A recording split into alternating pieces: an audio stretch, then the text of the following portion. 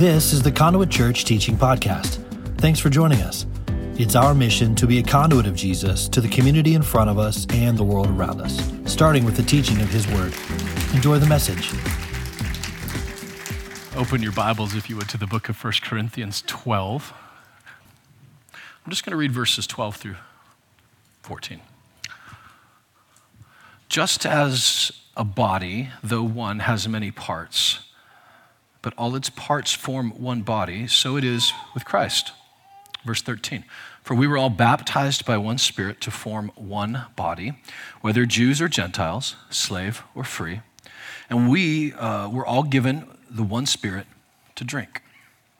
Even so, the body is not made up of one part, but many. That's 1 Corinthians 12 through 14. It's God's word. Let's pray. Heavenly Father, as we approach your word, we want to approach it with humility, with respect and with awe, and also with expectation that this is not an academic exercise. This is an opportunity for your Spirit to speak to us. And we just pray that that is happening through me, in spite of me, instead of me, Lord, that you might speak today. In Jesus' name, amen. If the church is as divided as the world around us, that means that the church is reflecting the culture and not reflecting Christ. He says that the church here is united. The church, you can't divide Jesus. And so I'll say it again, that if the church is more divided or as divided as the world around us, then that means that the church is not a reflection of Christ. It's a reflection of the culture.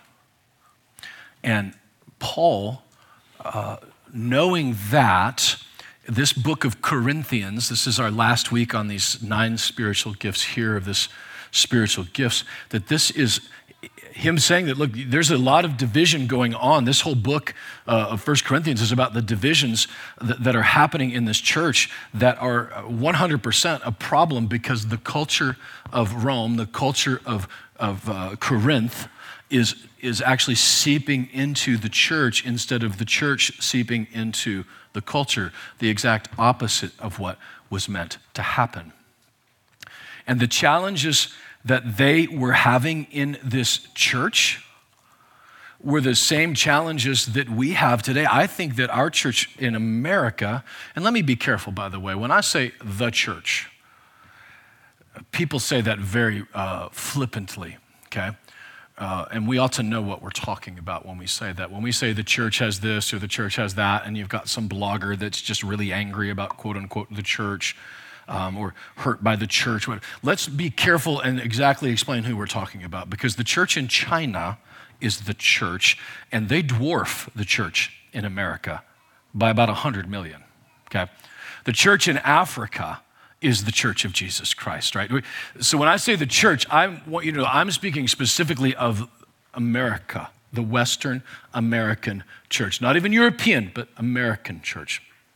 And what we have seen in the last years is an increasing amount of the church looking like the culture, specifically as it relates to division inside of the churches across the board. And Paul, writing to this church at Corinth, is giving an anecdote for them. He lays out, hey, here's where these divisions are starting. Here's how it's going and happening. And here is the anecdote for this, which is the Holy Spirit. We're all drinking from the same Holy Spirit. Whether you're slave or free, whether you're Jew or you're Gentile, whether you're Republican or Democrat, like you are all baptized by the same Holy Spirit. Instead of trying to get me to unite around your thing or me around you around my thing, let's unite around Christ, which transcends culture. See, in our modern context, there's a division. I don't know if you're aware of this. This might be a newsflash. There's been a little bit of a division in the political world. Am I right, people? Am I right? Am I right? A little bit of a division. That's what the world looks like. And what's happening in just the last year especially, it seems like it has been exacerbated, is division inside of church over leaders as well. It's no longer good enough just to say, well, look, I'm following what this guy's saying or following what this lady's saying. It's no longer good enough for that. I have to also say, but I'm not following that person. I'm rejecting all of that and I'm following this. Dividing us by leaders. That's what the world around us is doing. We're divided in our own culture. The culture itself is divided. And I speak outside of Christianity. There is no uniformity as it relates to specific areas of science, specific areas of, if you were to just listen to the mainstream, I don't even call it mainstream media anymore, you would think there's only one thought process, but there's many thought processes out there. It's very divided in our country over cultural things, and now that has seeped into the church where we're now acting like the world, dividing over some of these same issues as opposed to uniting around Christ and allowing him to define it and bring the unity. And at the same time, in our culture, there is a division in our culture. The middle class has been effectively disappearing in the last few decades. I mean, in just the last year, the amount of wealth that was spent on guys like Jeff Bezos. By the way, does it bother anybody else that the guy that owns Amazon.com also owns the Washington Post? Like he literally had the ability to scare the bejesus out of everybody. And oh, by the way, while you're home, you can order all these things from me. Was that convenient or what? It seemed pretty convenient to me. Add $100 billion to his bottom line. Point is, that's happening in our culture where there's a wealth divide that's happening. And in the church, churches are doing a lot of the same thing, where this church is in this part of town and this church is in this part of town, and the churches are beginning to divide even on how do we respond to that. If this last year didn't teach us anything, it taught us that there was a division inside of American churches on how to properly respond to areas and issues as it relates to justice and racism in our world. And didn't it feel like a trap? I didn't know what to say, I didn't know what to do, and the division was infiltrating the church. Friends that were friends are no longer friends anymore. I know Michael said that it was going to be friends are friends forever, but he didn't know about 2020.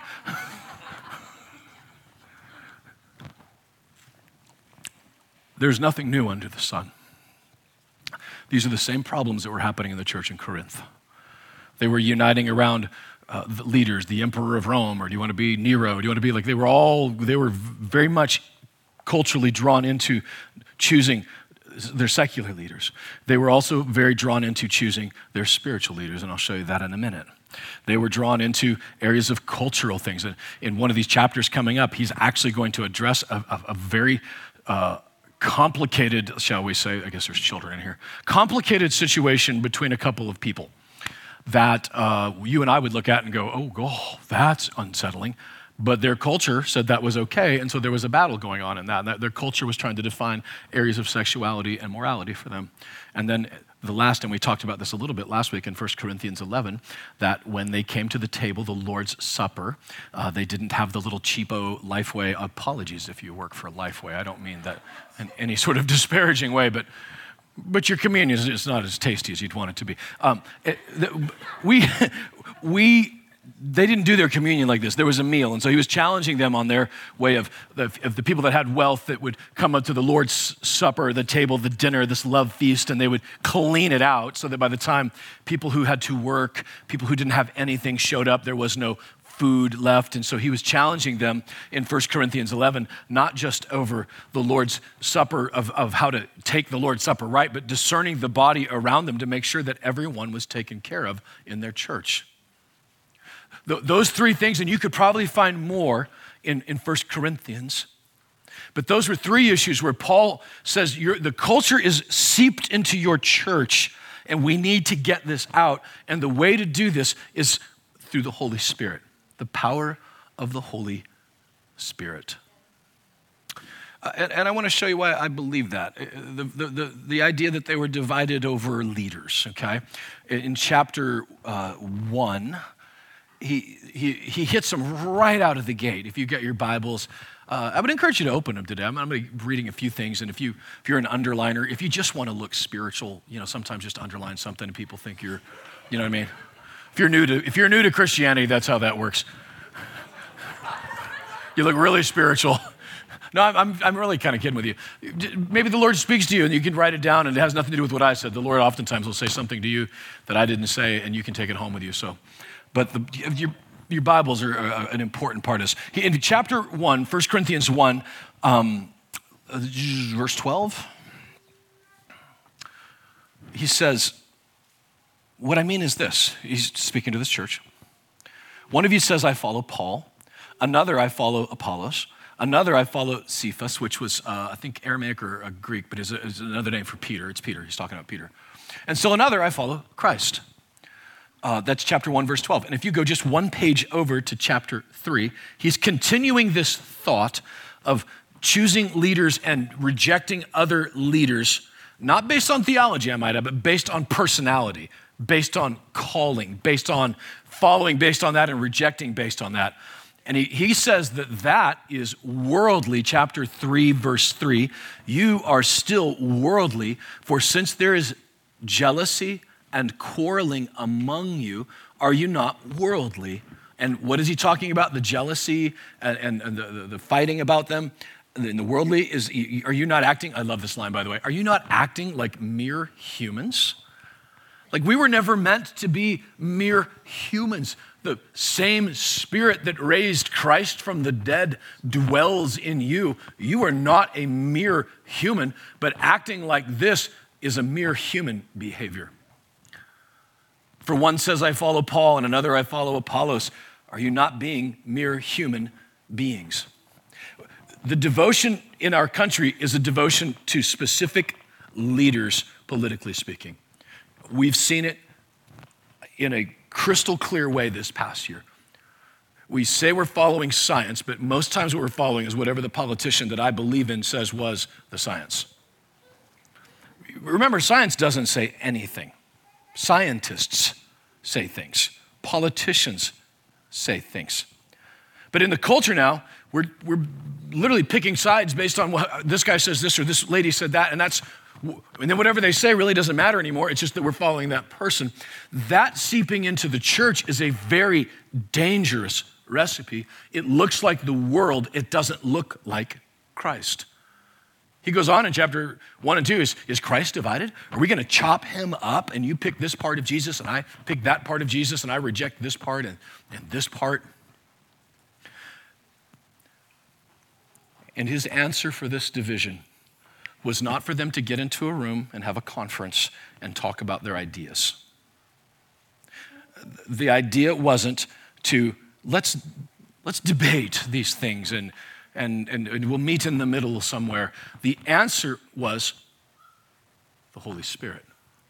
You see, in chapter 2 of 1 Corinthians, he says this, when I came to you, verse 1, I did not come to you with eloquence of words, with a well-crafted argument. I came to you, he said, in fear, in trembling, right? In power, the demonstration of the power of the Holy Spirit. I didn't come to you with a well-crafted argument. I came to you with the power and the demonstration of the Holy Spirit. Once again saying that's the antidote to this problem. To the problem, if there is a division in our church locally, division in the church corporately, the answer isn't to come together and argue or tweet or blog, but to let the power of the Holy Spirit inform us through the Word of God, focused on Christ. I told you I wanted you to get your Bibles out, right? If you go with me to the book of Acts, I'd love to show you something that spoke to me profoundly this week, especially as it relates to what we're talking about right now. Because in Acts chapter 17, Paul is in Athens and the next stop is in Corinth. So this, I came to you resolved to know nothing other than Christ crucified, like that, that came right after Athens. And so he shows up in Athens in chapter 17 of Acts. And I'm not going to read the whole thing to you, but I want to read just a couple of sentences. There was a group of, verse 19, a group of Epicurean and Stoic philosophers began to debate with him. By the way, Stoicism is making a comeback in America right now. It didn't start on TikTok. It started in Greece. Stoicism it's a whole, if you don't know anything about it, you're just fine. But it's the brilliant thinkers, the philosophers of Greece that created this idea. And by the way, Paul, they call it ideas. Paul calls it a religion. He says, your religion is this, and they're thinking it's some philosophy, and he's like, that's a religion in this. But he goes on to say in verse 21, and this is really hilarious to me, that all the Athenians and the foreigners who lived there spent their time doing nothing but talking about and listening to the latest ideas. Does that sound familiar? Is that like literally like America in a sentence? Like people just sitting around listening to the latest ideas. That's who he's dealing with in Athens. And the more sophisticated, the more educated they had become, that becomes their business model is I'm just going to sit around and think. Like that's my job is to think. In fact, some people, and if it's you, I don't mean anything pejorative about this. I don't think so. They label themselves as their bios as I'm a thinker. I'm a thinker. Like, that's a job. Like I'd love to have that job. But that's the people he's dealing with, okay? Now, he preaches a sermon here that has been studied by theologians for 2,000 years. He puts together a sermon that is like, it's culturally relevant. He tells them, you've got these unseen gods, and he's connecting the dots, and speaking of the resurrection of the dead, he's meeting them on their playing ground and preaches this sermon that is brilliant literature. Like it is brilliant. There's a reason why people study it. But go with me to the end of chapter 17 and look at the response to this brilliant, intellectually brilliant sermon. Verse 34, and some of the people became followers of Paul and believed. Among them was Dionysius, a member of asparagus. If you squint your eyes just right, that looks exactly like asparagus. Also a woman named Damaris, and depending on your translation, a number of others. The Greek word is just a few others. Listen, this is one of the best, most intellectually brilliant sermons ever preached, and no church was planted. There was no move of the Holy Spirit. There was no like giant move happening like on the book of Acts chapter 2. There was no. I would like to suggest to you that the reason was Paul might have impressed them, but he did not impact them. And then he goes to Corinth, and maybe in Corinth with this in mind, that he just laid it all out there. I gave it all I had, and it was a giant dud. That he comes to them and says, but when I came to you at Corinth, I resolved to know nothing other than Christ and him crucified. I came to you in fear and in trembling. I came to you with nothing but the Holy Spirit and the demonstration of the power of the Holy Spirit. There was no blog, there was no writing, there is no crafted argument that can do what the power of the Holy Spirit can do in the hearts and the souls of men and women.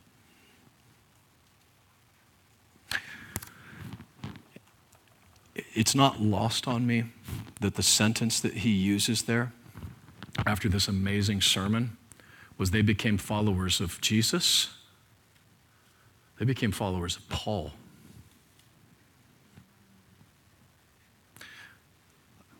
I wonder if the better we are as preachers, the less they're following Jesus and the more they're following the preachers. There's some great preachers out there. I mean, I would give my left arm to be T.D. Jakes. You know who that is? Right? I mean, that dude for an hour can just mop the floor with it. People are like, you might be wrinkling your nose because it's theology. Let's let that aside. I'm just saying he's just really good at what he does. He's got a skill set. How about that? The point is, the skill at that, the danger, the better you are at the skill of communicating, the more likely they are to become a follower of Darren and not a follower of Jesus.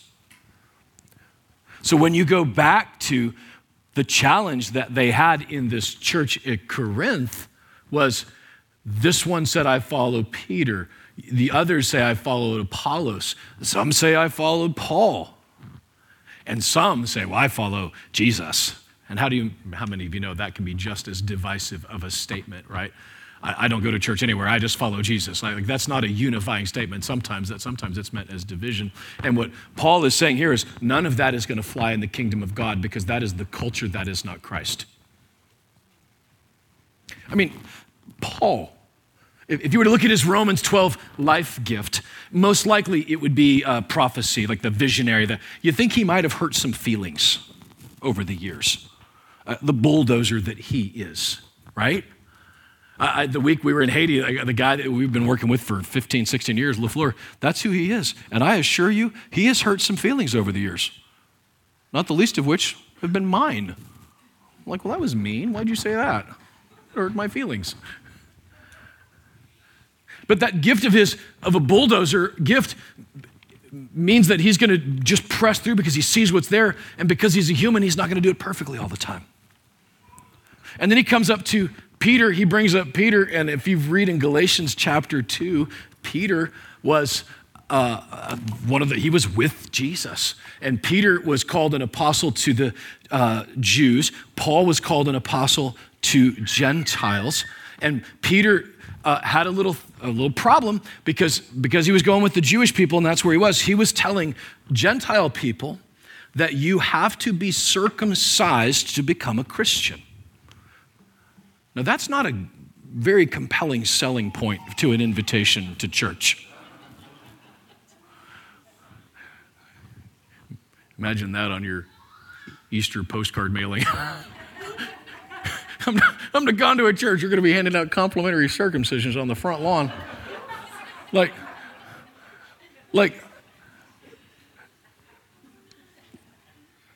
if you're a follower of Paul, I'm like, I want to follow Peter. You know what he wants to do to me? I got no in with that.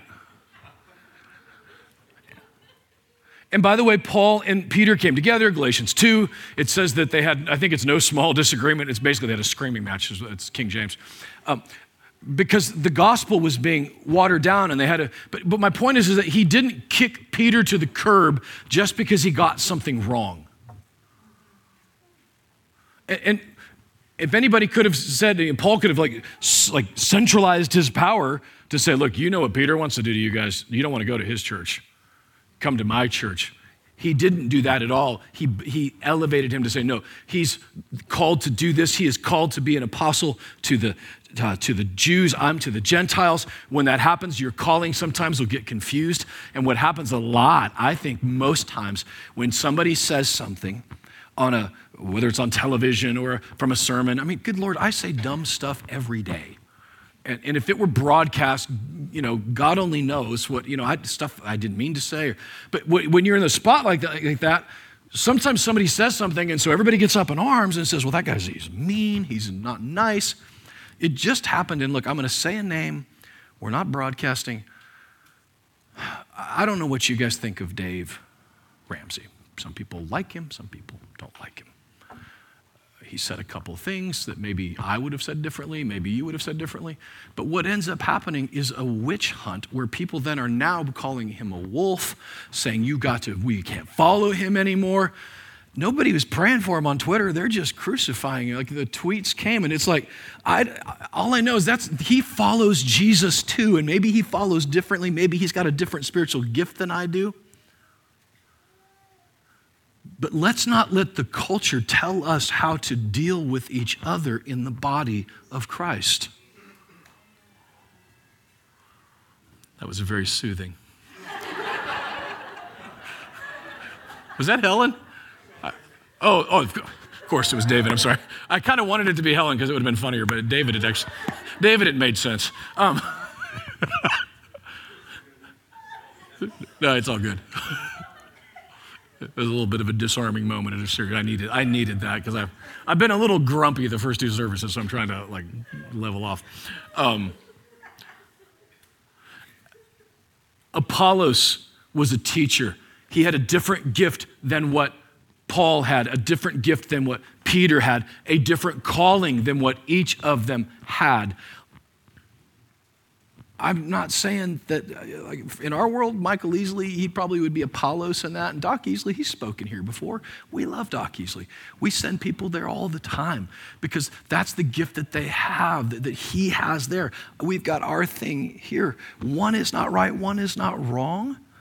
It's a different expression, a different calling, a different spiritual gift. That's why the power of the Holy Spirit is so important for us here. Because I will say this, there are those that we then have to, if we're busy fighting each other over callings, over giftings, then we're distracted from things like that. What happened even just this past week when the New Yorker wrote an article on Glennon Doyle. Do you know who that is?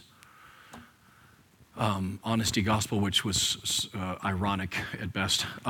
But this writer, this blogger, and at some point halfway through this thing, she says that my version of Jesus in my day would be a black trans, she had one other word, identity with it, and that was like what she thought Jesus should be. And here she is cutting off pieces, and I want Jesus to be this, and I want Jesus to be that. Like that is true heresy. And we're busy splitting hairs over whether someone was mean or not. Like we definitely have got to get our crap together as a church and know that there is a real battle out there for truth. There's a real battle out there.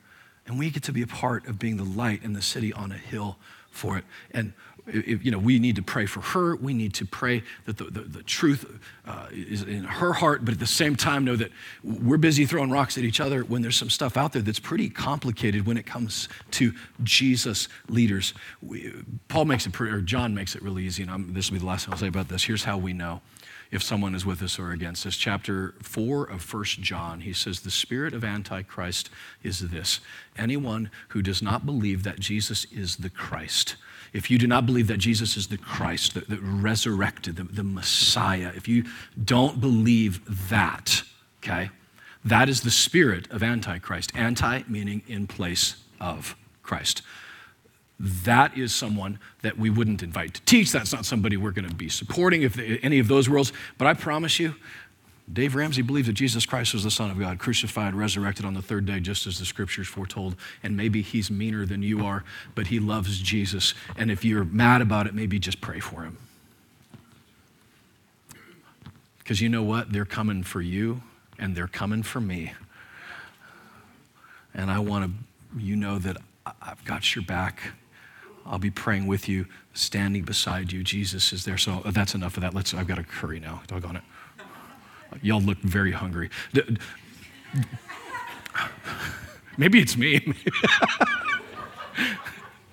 Divided over culture, united over Christ. They were divided over their leaders, right? But they were united back over the callings and the giftings. The divided over culture was simply this: that let's do chapter 3 of 1 Corinthians, and I'll start in verse 19. The wisdom of this world is foolishness in God's sight. As it is written, he catches the wise in their craftiness. And again, the Lord knows the thoughts of the wise are futile. If our culture right now says that, let's say like right now we're hearing a lot of is that science is our thing. Like that's the big thing. And what have we learned in the last year? Science doesn't say anything, scientists do. So who do I follow now? Which scientist gets to be this? And the wisdom of this world, of science, this world, is moving in a direction that says, I've got 3 daughters. I love them. And if they're competing in an athletic event, I don't want them competing against a man. That sets back women's rights 100 years. But that's the wisdom of this world, because the wisdom of this world, the more I sit around and think about the latest ideas, like Epicurean, the more wise I become and the more foolish I become. And I begin to say things like, it's okay that a man dressed as a woman can fight in an MMA cage. against other women, and that even though winning every fight, that isn't weird. That's the wisdom of this world. Now, do we hate them? No, we're praying for them. But we're allowed to know that the truth is here in the Word of God, and the reason why we need the Holy Spirit in us is that a government mandate, and there's been a lot of talk this last week about legislation, bills being passed that would force churches to calm some of that stuff, and if we don't, we will lose our tax status, and I just want you to hear me say out loud, good, come and get it. We'll lose our tax status all day long. But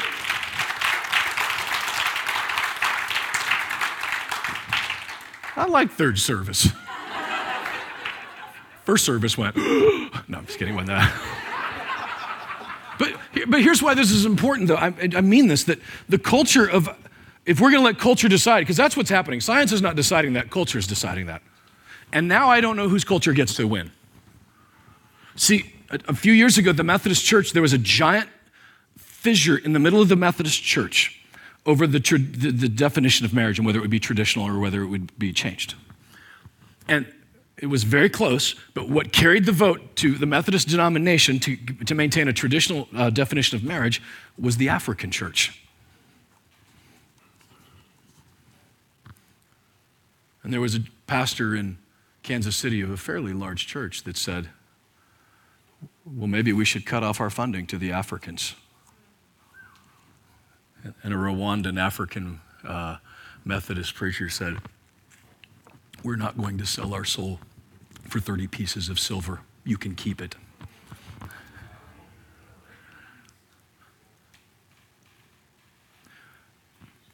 Our culture is going to pretend to tell their culture now? How arrogant, how white privilege is that? Or what if we decide now China gets to be, their culture gets to be the one that tells us? China has a culture. China has 1 billion people. China has 3 million of them in prison camps right now being tortured, being re-educated.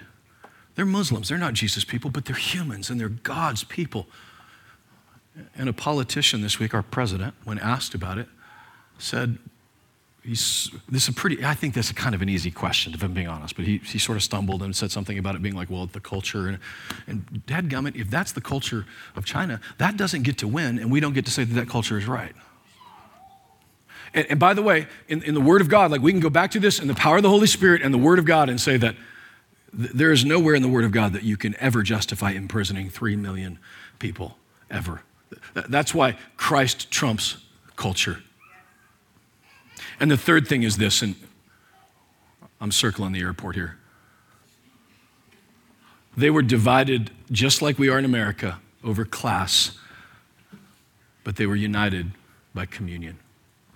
The wealth and the distribution, slave or free, Jew or Gentile, races. And our answer right now in our culture has been to protest, to burn things down, to rise up, that's been part of the culture here of that. And what Paul was saying to them, he wasn't saying go out and protest in the streets of Corinth. He was saying as a church, you are going to do this differently because you, in chapter 11, are going to, around the Lord's Supper, you're going to discern the body of Christ. Literal body, broken, blood shed, and the figurative body of Christ sitting around you.